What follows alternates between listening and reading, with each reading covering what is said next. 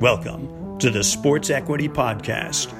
Here we talk to special guests from teams, brands, and agencies to discuss the value that sports brings to business through current trends and best practices with your host, Brett Weisbrot. Our guest is a master's graduate spending the last 20 years in and around the sports industry, starting off with NCAA athletics, transitioning to the team side in the NFL, and now has since grown on the placement side, helping sports executives grow their career, while also teaching students at his alma mater of Drexel University, now a partner at Prodigy Search. Today, we welcome Mark Gress Jr. to the program. Brett, thanks for having me. Really appreciate it. Yeah, excited to have this conversation. So for those of our listeners here that aren't familiar with Mark Gress Jr., can you tell us a little bit about yourself and where you're from originally? Sure, a Philly guy. Actually, I have an Eagles coffee mug, so if I'm parched in between answers, people have to get a glimpse of that. If they're not an Eagles fan, I apologize, but we're still basking in the glow of our one Super Bowl in 60 years. Philly guy, high school and college in the area. Went to Drexel, as you said, for my undergrad and graduate school. Middle child of an older brother and younger brother, so I have a lot of middle child issues and things to still work out even nearly 40 years later in my life. But wife, two boys. My wife's a CPA, which means she's a lot smarter than I am. Two boys, Mark the third and Matthew. So that's just a little bit about me. Been a Prodigy for, I guess this is year 6, going on year 7 right now. Oh, wow. So early on in life, I know there's no lack of passion being a sports fan in Philadelphia, but where did you personally grow that passion there first for sports? I think about some of the little things, right? This is where when you recollect a little bit, right? My dad was always reading the sports section of the newspaper. I would think about that. He would leave it in unique places of the house, but always in the kitchen table. I remember picking up and like, well, there's a specific section of the newspaper dedicated just to this industry, right? And that was stats and that was transactions. It wasn't about the business, which you and I have come to love and enjoy. But he and I, love baseball, love golf, started playing 18 holes when I was, young, 7, 8 years old, right? Which was not very well, but started playing, certain sports at a young age. Older brother was into football. Remember went, to Eagles training camps, met players, got autographs. So I kind of was, just like all of us, right? Started playing, started watching, going to games. But the whole family was into sports, playing, watching, whatever it may be. But I think about actually one experience that I didn't always give as an answer to this question, whether it was on job interviews or interviews on podcasts.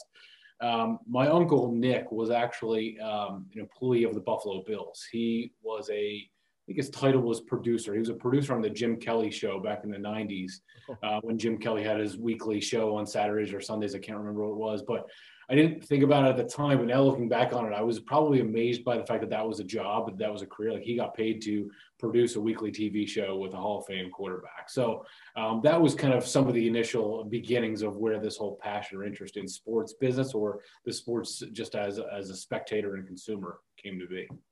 And not only was Jim Kelly a quarterback, he was in the class of quarterbacks. So there were some high expectations there. This is very true. And before we get into more of the professional side of your life, being from Philadelphia, Geno's or Pat's? So I'm a Geno's guy, and I know that it's a debate that goes on for many years, and those are the two tourist spots. But I think the locals that hate on the tourist spots, I put listen, you go to Geno's or Pat's, enjoy your cheesesteak. You don't need to stick your nose up at it. There are plenty of other hidden gems in the area. But I scoff at the notion when I travel elsewhere and I open up a menu and it's a Philly cheesesteak on the menu. I kind of laugh at it, and I'll try though. I'll give it a whirl. And outside of Philly, they don't use the Cheez Whiz the way they do it in Philly. That's true. Yeah, the bread is always, you'll hear. Here's the Philadelphia snobbery. It's always about the bread, but you won't find Cheez Whiz anywhere else, for better or worse. So you talked earlier. We mentioned earlier, right, going to Drexel for school. For undergrad. What provoked you to stay there and go for graduate? Great question. I think some of the things that crossed my mind were career advancement, right? People think about getting additional degrees based on furthering the career, bigger titles, more money, whatever that may be. So career advancement crossed my mind. I was a full-time employee there, so let's also just cat out of the bag. It also didn't cost me anything to get my master's degree, but I had debated, truthfully, even prior to working as an employee there, whether I want to further my education. But deep down, it was also the ability to teach classes as an adjunct professor while I was a full-time employee somewhere else. So I wanted to teach. In order to teach as an adjunct, I needed an advanced degree. I couldn't just have my bachelor's degree. But it was also, I'll say this, one of the unique things was that it was also in a different degree and different field than my undergraduate, more or less, right? So my undergraduate, I was the first person to complete their undergraduate degree in sport management. So Drexel's sport management program just came along the last 20 years. It hasn't been around for a really long time. But when I graduated with that undergrad in sport management, I spoke to a number of different people, undergraduate advisors, graduate advisors, friends. They said, don't get that master's degree in sport management. Go after your MBA, get your master's in education, communications, whatever it is. Like, go and get that graduate degree in something else. So I got my graduate degree in education in order to teach, but my concentration was in sport management. So I still took graduate level sport management classes that were a little bit of a notch up than the undergrad courses, but my core focus was in education. It's interesting you say that, because me looking to go for my master's now, I'm looking at business analytics and other areas that maybe support the 15 plus years of job experience already that you might be almost past what you're going to learn in some of those sports classes. I think people that have the work experience in our industry and are interested in getting their master's degree in sport management, I would only offer this suggestion. Find a program that's different or will teach you something different or build out your network different than what you have already gained in your 10 or 15 or 20 years of your career. Otherwise, go get the MBA. Go get something else that's a little bit different. Right? It's not a knock on any graduate sport management program right now, even OU, right? So even if that was an interest, I would say, well, what's that different than the last 10 or 15 or 20 years of your career that you're going to get from your network? You might be able to, I had somebody tell me this the other day, so this isn't you, Brett, but somebody told me, hey, I could teach some of those classes, and I couldn't disagree with that person, right? So going back and saying, well, I'm going to go get my degree from a professor that I'm equal to, it's a fair point. Right, the same way in work as in school, you want to be challenged and you want to learn and grow. Absolutely. Right. So, what was your biggest takeaway from that to help you in your professional life?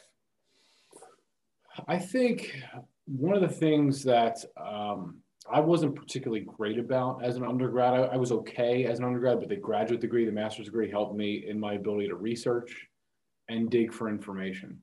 But I also think perhaps it helped me with my writing skills. It helped improve my writing skills tremendously. And I attribute both of those things to the professors in my master's program, but also my classmates. And I think those are two things that as I teach graduate students right now, those are the two things I want them to get really, by the time you graduate, improve your writing skills, be much better communicating, but also dig and research. And I'm not the best, I'll admit this, the best academic researcher, although that's what you need to do when you get your master's or your PhD. But look beyond the surface. Like, I can go on Wikipedia or I can Google information about the sports business, but look at 3 or 4 other areas, and dig deeper. Go beyond the undergraduate. Like, think about the difference between undergrad and graduate is going beyond the surface. It's interesting you mentioned the writing piece, because I wish I can go back 20 years and write the way I write now. School would have been a lot different.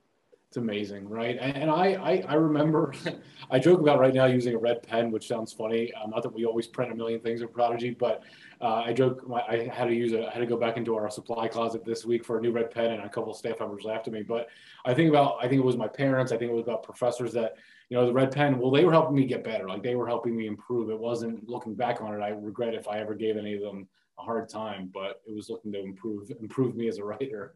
And on that note, nothing's better than printing something out and actually having it in front of you without technology to distract. Very true. So, I guess early on, one of your first opportunities was working in operation at Drexel. How did that opportunity first come about? It started through relationships, right? I gained that through working as a part-time employee, and it evolved into something more than that. And I think throughout our conversation today, I'll probably reference relationships and networking, because I think it's good to talk about those words or phrases when you can put an example behind them. Well, I landed that through proving myself as a part-time employee. I wasn't handed the job wasn't posted. It wasn't, I don't even think I was the best interviewer at that time, but I landed it through grinding it out, being a great part-time employee, making an hourly wage, and it just kind of evolved into that operations role in athletics. Right, similar to anyone else that talks about an internship or something to cut your teeth and improve yourself within an organization at any capacity. Absolutely. Yep. And then, what did that, for full-time role, what did that first full-time role look like? Yeah, so it was all of the athletic facilities. So it was building operations, venue operations, I would say what that entailed or included: recreation, intramurals, club sports, anything non-varsity sports, basically, right, is the best way I describe it, right? So anything, but even varsity sports, my interactions with the coaches or the director of basketball operations was interfacing with them to make sure we had practice times scheduled. So was logistics, practice times, game times set up so that I knew I had to close certain facilities down when it was a game night, right? Or when there was a tournament happening. You know, if the wrestling team was having a tournament, well, I knew we had to shut down certain recreation parts of the venues and facilities around campus so that it was, addressing the needs of our varsity sports and athletics. So venue and facility operations might be the best way to describe it. Staffing, oversaw and managed staff as well, but definitely a building operations to simplify type of job. And how did maybe the foundational aspect of that job or the principles in your work ethic, how did that help you, evolve and really set a precedence or for maybe your future work life? Great question. I think part of that, we joked about the Philly thing earlier, so I don't want to overemphasize this. Listen, I'm a white collar, I'm educated white collar, I get that. But I think a lot of that is blue collar roots, right? My mom doesn't have a college degree. My dad went to school, has an associate's degree. So I'm, I didn't come from two parents that are, Ivy League educated, but they both, my dad and my mom, both of them eventually, had, white collar jobs, salary jobs in different industry. But I think there's a blue collar mentality kind of under that, right? Grind it out, a lot of hours on your feet, working with many different stakeholders, so I needed to be able to adapt between the janitor at our facilities and the athletic director, and also the wealthy donor that would come in, or there were many, prominent Drexel alumni that played in athletics in professional worlds. But let's say Michael Anderson and Malik Rose showed up to the facility. I know how to deal with them, but I also needed to know how to deal with, the janitor that worked overnights or the security guard that worked overnight. So I think that was it, but it was a lot of work. It was not a lot of glamour. It wasn't a lot of prestige. That's fine. I mentioned I'm a middle child, right? So I'm more behind the scenes guy anyway. I'd rather be the VP than the president, right? So put me behind the scenes, let me get the work done. And, at this point in your career, where did you see yourself long-term? College athletics was one of my top choices. I also, actually, I think a career regret of mine is that the only thing I hadn't really done, I had never worked in minor league sports, never worked at an agency, but I worked on, and we'll get to the pro sports side, but worked in college athletics. I really like college athletics, but I didn't think I had enough experiences at that point to realize whether that I wanted to be an AD or whether I wanted to be a development person or senior associate AD. I just didn't think I needed other options. I needed to try other things. And by the way, I regret maybe that being something I ruled out so quickly, because there are a ton of jobs in college athletics. Like, people don't think about that, because people often think, well, Power 5 or Division I, football. They don't think about Division II, Division III, what used to be Division I AA, Ivy Leagues, Patriot League. Like, there's a ton of college athletic, jobs and college conference jobs that are out there to be had. And perhaps it was just short-sighted of me. I gave it a shot, liked it a lot, had great bosses. Just want to try something different. Yeah, it's interesting too, because the more we learn in the space, these deputy ADs and even the people dealing with a lot of the roles we're talking about on a daily basis, these are some really sought after positions, and some really tenured people that even come from the pro space for that matter. Absolutely, 100%. Right. So at this point, you start to transition, right? You move into premium services with the Eagles. I'm sure there was some kind of passion play to that, being a team that you grew up watching, but how was that role different for you, on the professional team side versus collegiate previously? Yeah. It's funny, you mentioned the passion thing, and I go back and forth to indirectly answer your question, and I'll get directly to your question in a moment. I always think about the interviews I had for that job, and it was a long time ago, so I don't remember every part of it, but I think I did need to curb that passion a little bit. But I also think people in our industry right now, I often hear, staying away from that on the interview. And I think there's a lot of validity to that. I get it. You don't want to be rah-rah. I shouldn't have shown up to that interview, and I didn't, with an Eagles tie on or Eagles cufflinks, right? But, it's okay to be passionate about a sport you're working in or at a team you're working in, but that can't dominate the conversation, right? And because I think about searches we've done at Prodigy, which we may get into, that we're in the golf world, or for MMA or soccer. And again, maybe there's a certain part of that's on the peripheral of the big four, quote unquote, that it's okay to be passionate about, or you played for it. You played in that area, or your kids, played that. It's okay to talk about the connections to that sport, by the way. Just that's a complete sidebar. But the differences between the Eagles and college athletics, or at least at Drexel, the Eagles had more resources. They also had more attention paid to them, right? So therefore more pressure dealing with fans, dealing with customers. I remember some of the aspects of that job. I was working in premium sales and premium services, more on the service side, but there were aspects of sales on the premium side. And that was when Lincoln Financial Field opened up.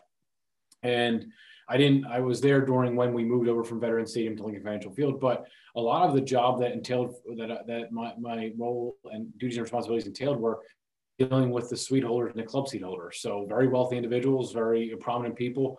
I remember one time I had a call Donovan McNabb's mom, because Donovan was a suite holder, right? So I had to call his mom the day after a game. And at first I thought she was going to call or ID me.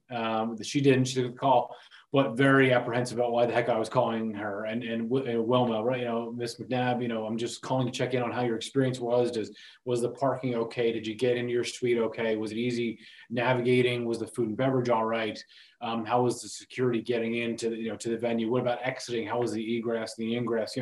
So it was a different type of job, but very high profile, right? The glitz and glamour of working for the number one team in town also came with high expectations. That, and you're probably talking about like 10 key dates to shine versus at Drexel, something going on every day. Yeah, absolutely. Yeah. Right. And what would you say you enjoyed most about that opportunity? That was the first real time to learn about the business, right? And learn about the business of sport, right? Seeing the inner workings. Listen, I loved we can talk about this, right? I think people that don't talk about, their definitions of culture, everybody's got, the definitions of culture aren't that I get, every other Friday off, or I get a free lunch, or I get tickets to the game. No, culture is whatever you want to make it, right? So I love going to the office every day at Lincoln Financial Field. My office was at the stadium. I loved eating lunch, 2 tables over from Dawkins and McNabb and Westbrook. And I think one day the table next to me, I know he passed away, but Reggie White was a few tables. And so again, it was great. Those things were cool. It was okay to enjoy your job, but honestly, the real answer was learning about how every department worked, how they interacted with each other, how they collaborated with each other. I learned the business, and that was from other people teaching me how the business, and a lot of people that have since moved on to a lot of different jobs since then throughout our industry that I learned a lot from. And who was taller, you or Brian Westbrook? I'm about the same height, about 5'8", 5'9". Yeah, about the same height. So, who would you say at that point in your career had the biggest impact on it? At that time, and again, still a prominent person. Again, he would probably scoff at the notion that he's a mentor of mine, because I'm not big into titles or making things official, like, oh, you're a mentor. But at that time and still now, a guy named Jim Heim, and Jim most recently. So Jim was a guy who was part of the Veteran Stadium, opened up the link, and then after I'm not sure how long he was at the Eagles, 10 or 15 years, somewhere around there. Spent the last, I would say, 7 to 10 years. This is rough math, by the way, at the New York Roadrunners, where he was most recently, I think, senior vice president of events, which means he was kind of the number 2 in charge, and did all the operations and event operations, game day operations for all of the New York City Marathon, but every other major race in New York City. So Jim was and perhaps still has a huge impact on my career. And if you can go back to this time in your life or this time in your career, call it, is there anything you would have done differently? I did mention I regret not trying minor league sports or even the agency world. I regret not trying more in the sales world, though you and I can talk about how my jobs in the past and my present job is very much in sales. But I do regret maybe not trying those things. I think back when I was coming out of college, I was offered a few jobs. I joked with staff members the other day about this. That I was offered a job in minor league sports, selling group tickets for a minor league baseball team. And I was also offered a job selling radio advertisements. Both of those jobs were either near or close to 100% commission jobs.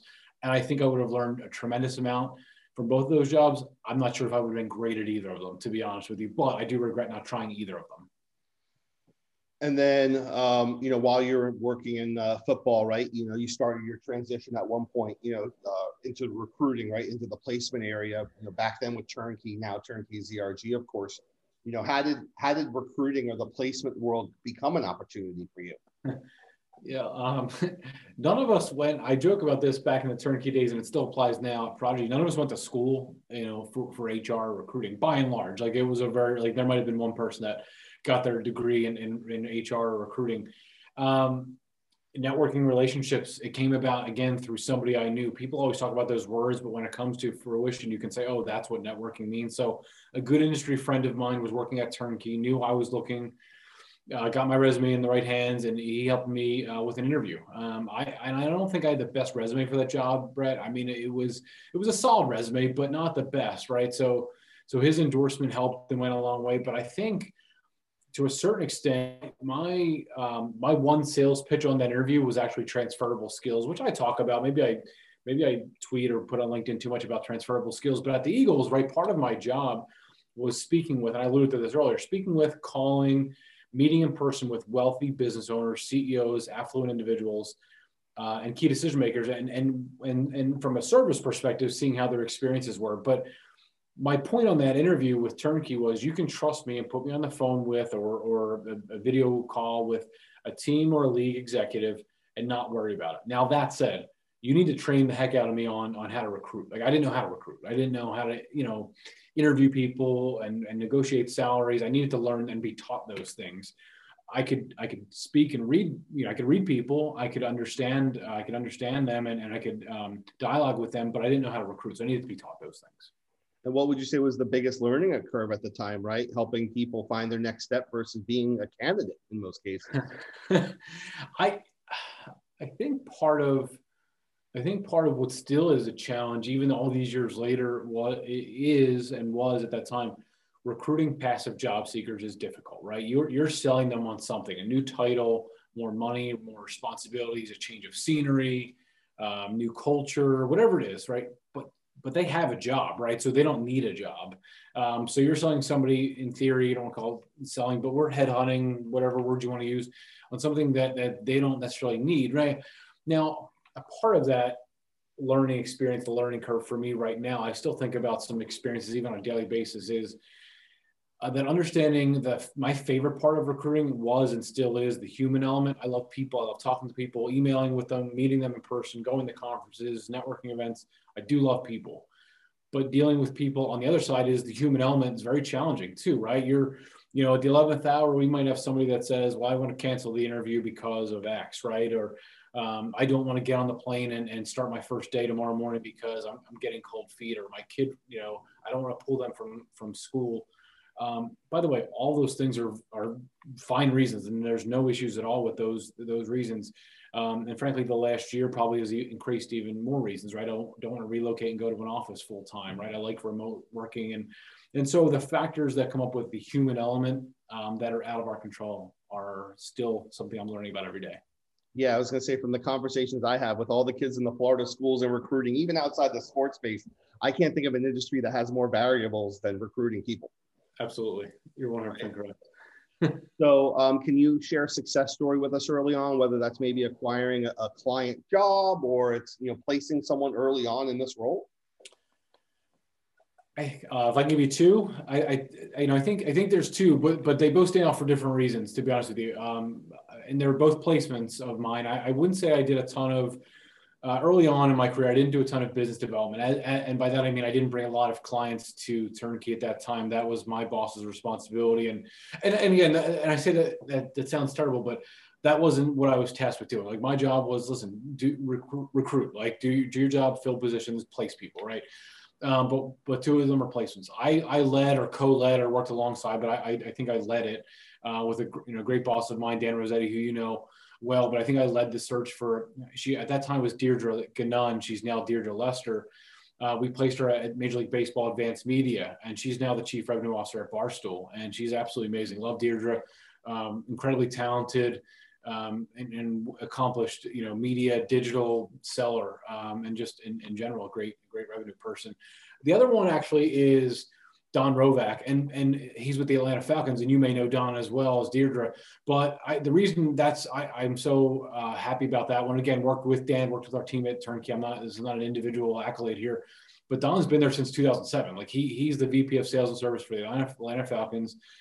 and he's a well-respected guy, and he's just a stud. He's been there for 13, I don't know, whatever the math is on that, 13, 14 years. So great run. That's awesome. And, what else do you feel like, I guess being in a role on the placement side, how does maybe helping people, and this doesn't just go with that, right? It goes with teaching and other things, how does helping people transform you both personally and professionally?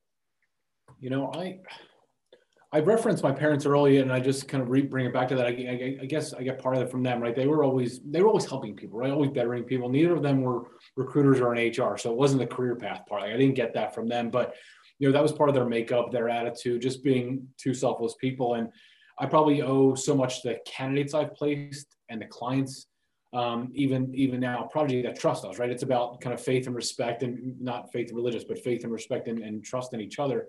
But I told a candidate recently that, yes, the employer's our client and they're paying us, but I want a win-win. I want you to be successful, be happy, and be there a long time. Like, I don't want to do the search again in 6 months because Prodigy sold you a bill of goods or Mark misled me, right? So I always want the client to be happy, the employer that's bringing our people on to be helpful. But I do want that person to know that when they move, that their family's okay, that they're there. And I'm going to check in with them as often as I can, but without being a thorn in their side, just to make sure, hey, are you good? And that's maybe, kind of handed down from the parents. And it's tough on your side too, being a third party. I mean, there's things that you don't know about organizations you work with, both good and bad, right? Someone could call you up and say, hey, I'm excited about this. You had no idea. And at the same time, hey, this has been a challenge for me and I'm doing my best to work through it now. We try to be transparent. Like, I think that the thing is, because I had, over the years, technology is either pro and con here, right? But over the years, I think the last couple of years, I heard a couple of times where a candidate would say, well, I looked them up on Glassdoor. Or, I'm like, listen, first of all, ignore those websites. But if you do want to call around and ask people and check it out, you should absolutely do that. And by the way, I'll try to be as transparent as possible in telling you about the culture and the challenges there. And ultimately, if you accept the job still, that's on you. Like, at a certain point, it's got to be on you, right? But listen, I'm not there every day. Whoever the client is, the Yankees or Rock Nation or the PGA Tour or the UFC, I'm not there every day. So I can't tell you what it's like to work for Dana White or whomever. But, again, ask around, do your due diligence before taking the job. I'll try my best to also let you pull the curtain back and let you in behind the scenes. And, I talked a little bit, there about, teaching, right? So I know over the years you've been able to teach at Drexel. You mentioned that was part of the reason also you wanted to go to grad school, to have the ability to do that. How is helping those young minds to make an impact in the industry? How has that been? I've learned a lot from the master's students that I've taught. Perhaps more, more for them. It's new ideas. It's a fresh approach. It's questioning why the industry does certain things. Like, I think about, the class I've been teaching for the last 8 years is a first semester, first class they get at a master's in sport management, right? So they're getting their master's in sport management from Drexel. And I'm kind of like sport business 101. That's not the name of the class, but it's kind of like sport business 101. And when they question me, it's not questioning my knowledge or how I'm, kind of presenting something to them. It's questioning, well, why does that team do that? Or why does that league do it that way? And I have to kind of think, well, and sometimes it's rhetorical, but then it makes me kind of take a step and like, I really don't know why they do it that way. It's kind of well, we've always done it this way type of thing. So, so that's part of it. But, and I won't keep on referencing my parents. My mom was in education for many years. And I always think about that, both parties can learn from each other. Like, I think about professors that I have, I think maybe they've learned from me, I've learned from them. But one of my former students from 2 years ago, he became my TA last fall, and he's just incredibly talented. I taught him, I think, 2 years ago, and then last year he became my TA, a guy named Barrett Snyder. Smart, passionate, wants to know everything about the business. Like, so he'll ask me a million questions, but he'll also do a ton of research, and he'll make my life as a professor much easier. And then, you mentioned there kind of like the way people do things, right? And I think we talk about getting different experience, right? Being in different places for a period of time to learn. And as those students go off and get those different experiences, they're going to understand that I go in there and there's my way of doing it. But for me to grow, there's also a way to learn from the way a certain organization does it. Yeah. I think questioning, I think about the students that and again, it applies to your point, career applies to your career, applies to my career. Students weren't always questioning grades because the result is what it is. And, but I think they were questioning because they want to understand better, right? They want to understand expectations. So I've had to try to be better at communicating, be much more clear, be much more transparent. and this goes for every sport management degree that's out there, by the way. And our industry also isn't brain surgery. I think sometimes we think it is. I know you need to be very smart and intelligent. You need to work very hard in our industry. But getting a master's degree in sport management is not brain surgery.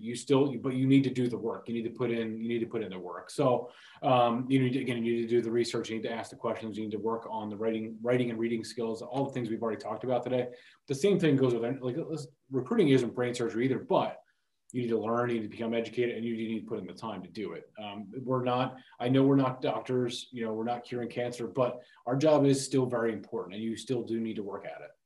And talking about working at it, can you share maybe a specific instance or example where your students challenge you? Yeah, I think one of the things I've done over the last 8 years teaching this class is none of my assignments are memorizing true and false, multiple choice. I don't do any of that. There's no memorization, right? There's no regurgitating of information. But one of the final assignments that we do, it's a presentation that I ask them to give individually. I'm not a big group project guy, but I understand professors that love group projects.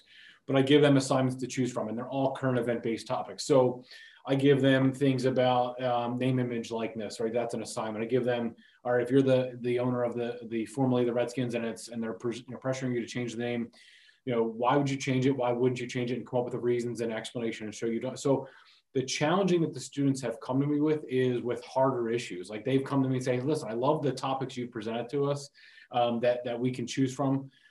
And I actually had this last semester. Somebody came to me and said that they wanted to present on the pros and cons of the protests that were happening in professional sports. And then they took it a step further and said, I'd also like to explore how sponsors can work with the organizations or the athletes in making it more than just a kneeling during the anthem type of thing, right? So the student came to me and said, here's what I want to do. Here's why I want to do it. I want this to be my term presentation paper that I do the entire 10-week semester. I'm like, great, done. Ignore the other topics I suggested, run with that one. And in that particular case, you don't feel like within the university, there was an issue to probe into that a little bit more? No, I'm like, oh, no, because I actually wanted, and I knew, and I asked what I asked the students to do if they present something other than a topic that I want them to present on for their final assignment, is explain the rationale. And let me make sure that, by the way, you've never presented this in any other forum before, by the way, because I've caught one in 8 years where I knew that got presented in a different class that was not mine. And I was like, okay, now I know why you wanted to do it, because you already had it teed up. The presentation was ready to go, and you just needed to change it to Professor Mark Grass Jr. and you didn't, and the date, So I love the topic. The student did phenomenal in it. They did a great job in it. That's great. That's like when you go to a new team and you repurpose your suite plan and just change the team name on the front. The decks are slightly modified. That's this framework looks very familiar. Yeah, the call script is just insert team name here all of a sudden. Yeah. So now for the last 6 years, you've been making an impact in the continual growth of what we call now Prodigy Search, right? How has that been so far? I've loved the run here. Scott's been a great boss and leader. Kevin, Megan, I know some of our team members and great teammates over the years. We, at our peak, at our largest, I'll get to that later. We were much larger than we are right now. But the longest tenured people I've worked with, Kevin, Megan, and Scott, all for the last 6-7 years. We've all been here for a really long time. We've only been around for 13 years, so the 4 of us have been here half of that time, and many others past and present, which I can't name, but they're all fantastic. Many of them are at different teams, leagues, and agencies, and they're doing really well. But we collaborate. We talk a lot. We communicate on different searches. We work together on projects. And because we're a boutique firm, we can be nimble, right? We can be flexible. We can adapt and adjust on the fly, right? And I mentioned at our peak. At our peak, we were a staff of 10, right? 10 recruiters, one of the larger boutique firms, right? Not Korn Ferry, et cetera. But and we had more recruiters than ever.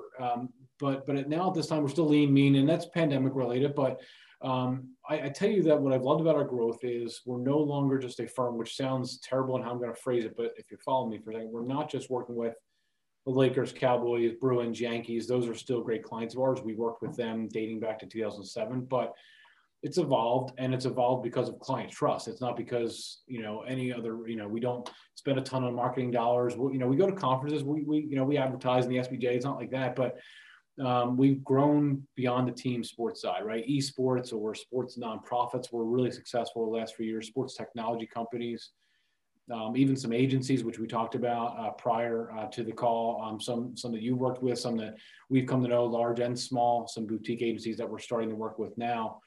but different types of organizations and sectors, right? Some search firms had a 10-year head start on us, right? And we're more, right? And frankly, there's more firms now than even before. Early in my career, there was 2 or 3 firms. Now that number's tripled, right? So we have a lot more competition. We got to get creative. We have to close big searches, but we have to do it well. We can't fail, right? We fail on one search, people are going to know about it. So, but we know our lane, right? We have certain areas of the industry that other search firms are better in. Kudos to them. That's not we're going to stay in our lane. That's what it's come down to. Yeah, and it's not to really go off the sports topic, but how have you evolved as a company, with the changes due to the pandemic the past year, even more than just some of these categories? Yeah, so we've I think one of the things that we've done is we spent more time re-engaging with candidates, right? That's we've spent more time, I think when there was a pause in some of our searches, only for a short period of time. It was the spring, clearly, up until the summer, talking with a lot more candidates who were active or passive job seekers, furloughed, laid off, took salary reductions, a lot more, candidate interaction. But the evolution over the last year, more nonprofit searches in sports, more creativity in the types of clients we've worked with, and more board searches. So boards of directors, volunteer board searches, committee roles. So searches we've never done before, a few D&I searches as well. So we've grown just beyond, teams and leagues where we're doing sales and marketing searches, right? That's been the big thing.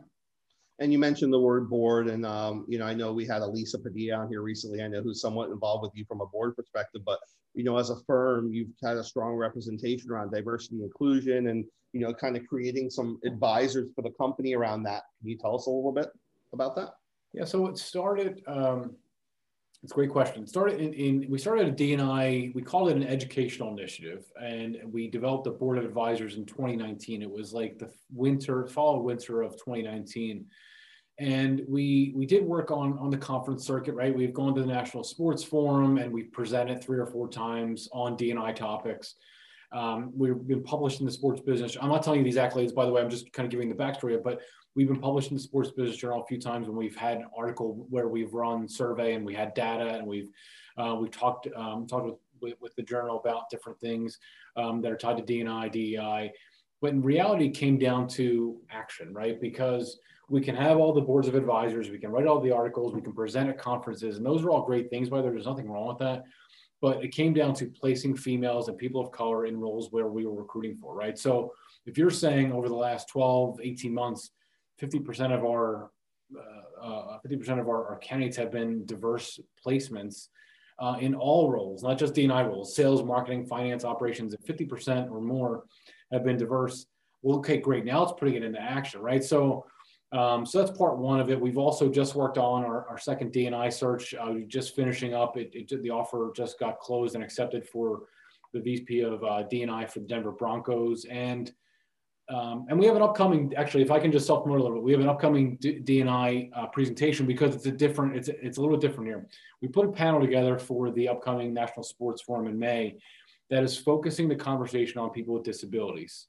And it's generally a population that doesn't get talked about, right? Because we talk about people of color, ethnicity, gender.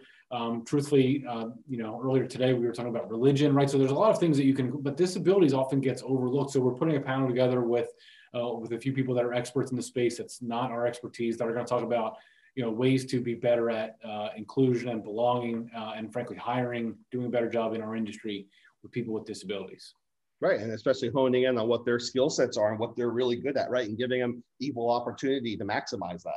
Absolutely. So, I know recently maybe some of what having to do with what we just talked about, but also, just generally talking about things in the current landscape of things, you created Prodigy Search Presents, last April already. Crazy. It's been a year, where you have candid and insightful video conversations with industry leaders, talking about adversity and just, different things going on. What has been one of your big takeaways from building that? Yeah, we had thought about doing this series. Again, it was this is kind of like, I think everybody's had this awakening in 2020 where they thought about a lot of things in 2017, 18 or 19 or whatever it might be, and they put them to the side, right? They were back burner, they were shelved because business got in the way, right? Their day job got in the way. So it's something we didn't have the name Prodigy Search Presents, but we had the idea that we wanted to do a video series of some kind.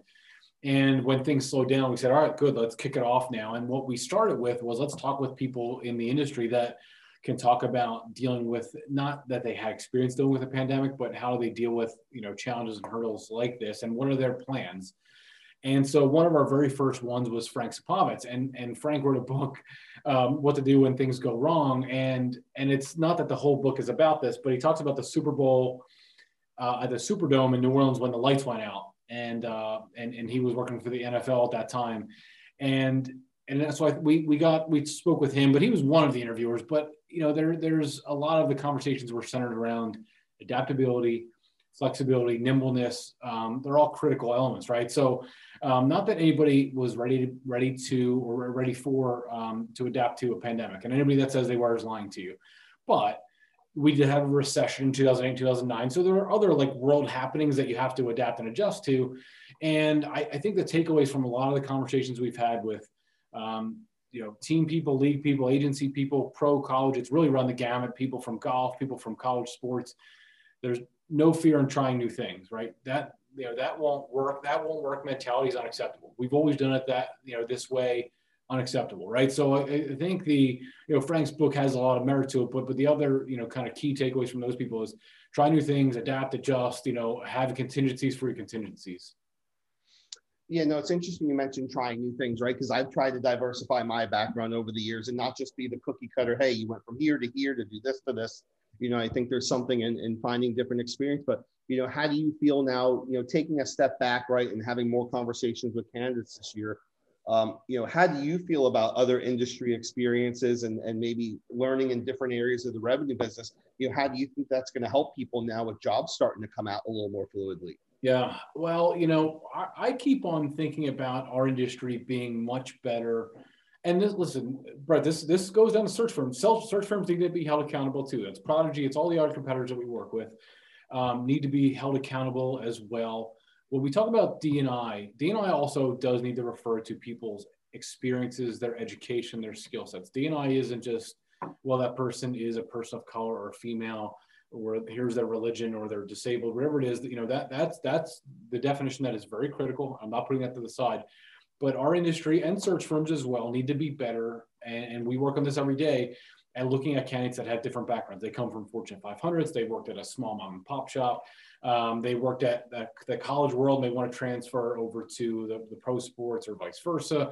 I've had some wins on that front. I've had some losses, but I've learned from the losses too, right? Bringing somebody over from radio and TV to a team, bringing somebody over from a Fortune 500 to a league office, whatever that may be. We win some of those, we lose some of them, right? And I think I always defer to transferable skills. If you can go on an interview and sell somebody on how the network you have or the connections or relationships you have or the things you've done in that job transfer over, right? So we did a security search in 2018 or 17 for Kroenke. It was somebody that would be leading all of the security efforts for all the venues in Denver. So the Pepsi Center, Dick's Sporting Goods, all the Kroenke venues in Denver.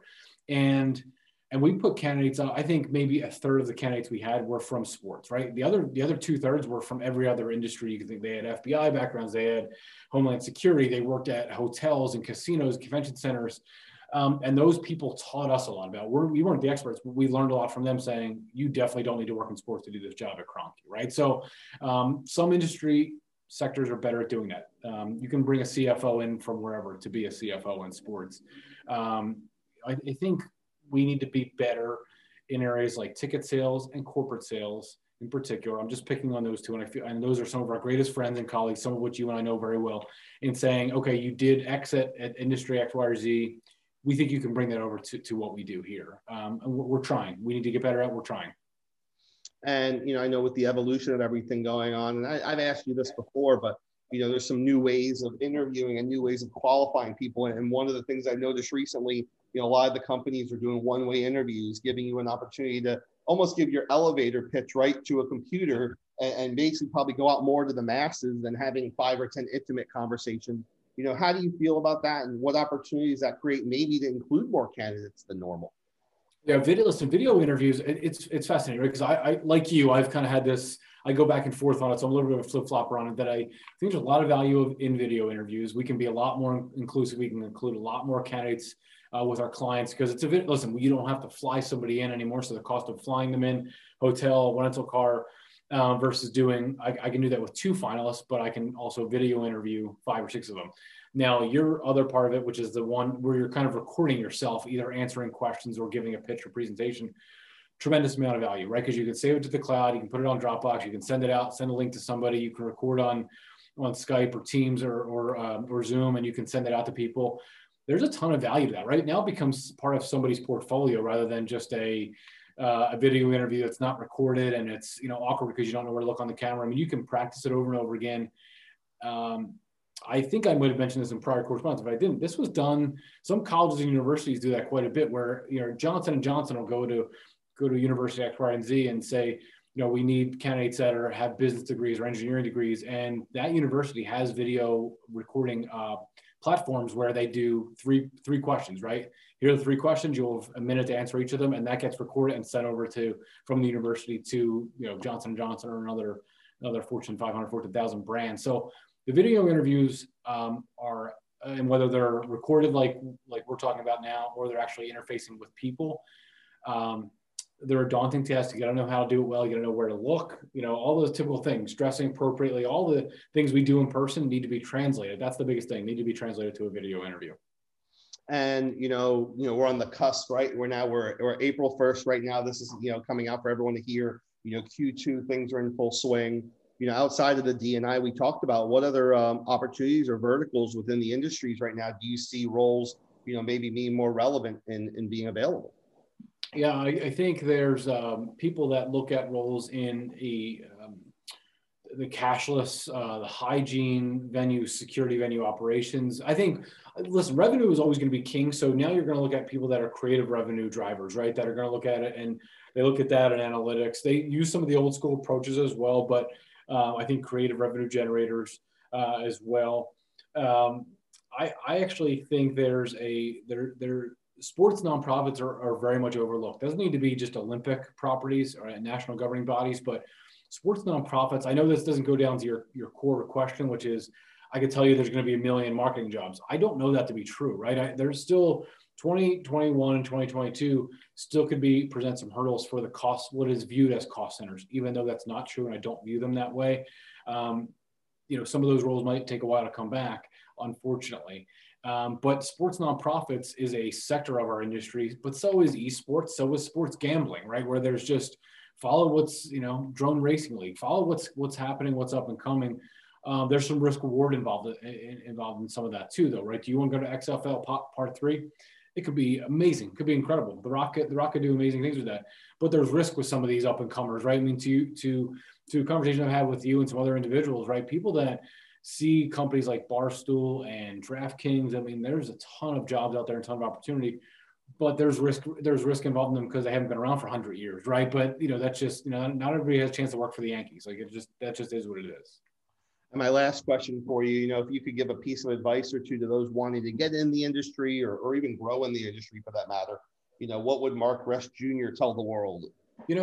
Getting into I actually have an easy one for getting in the industry. I'll have to ponder for a second as I'm answering the question on those that are in the industry, but those that are looking to get into the industry, it doesn't need to only be through interning in sports or working in ticket sales in sports. Those are still great ways. There's still phenomenal ways to do it, right?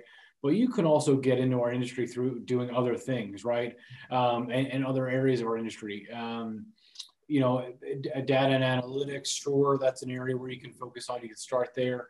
But I think thinking outside the box in terms of just interning, instead of, if you don't have opportunities to intern, do project work for them, volunteer for them.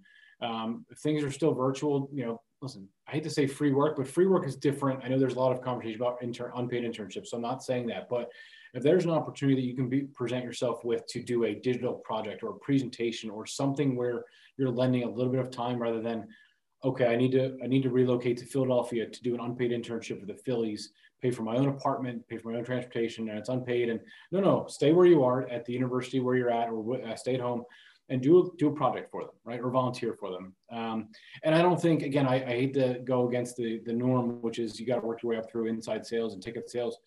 It still might be the easiest way, but it shouldn't be the only way. That's for those looking to break in from scratch. Those that are in it, listen, you're a great example of this because you and I've talked about this a lot. You've talked with colleagues of mine here at Prodigy about this a lot. And I think you give me too much credit for this because it's less about me, but I think people that are continuing to learn, doesn't need to be about getting your master's or PhD, but continuing to get certifications or reading more, attending conferences, virtual or otherwise, learning more, adding to your skill set, not just kind of status quo, right? So learning more, reading more, and adding to your repertoire. That's great. Well, I really appreciate you coming and spending some time with us today. This was awesome, and I look forward to catching up with you soon. My pleasure. Thank you so much, Brad. Appreciate it.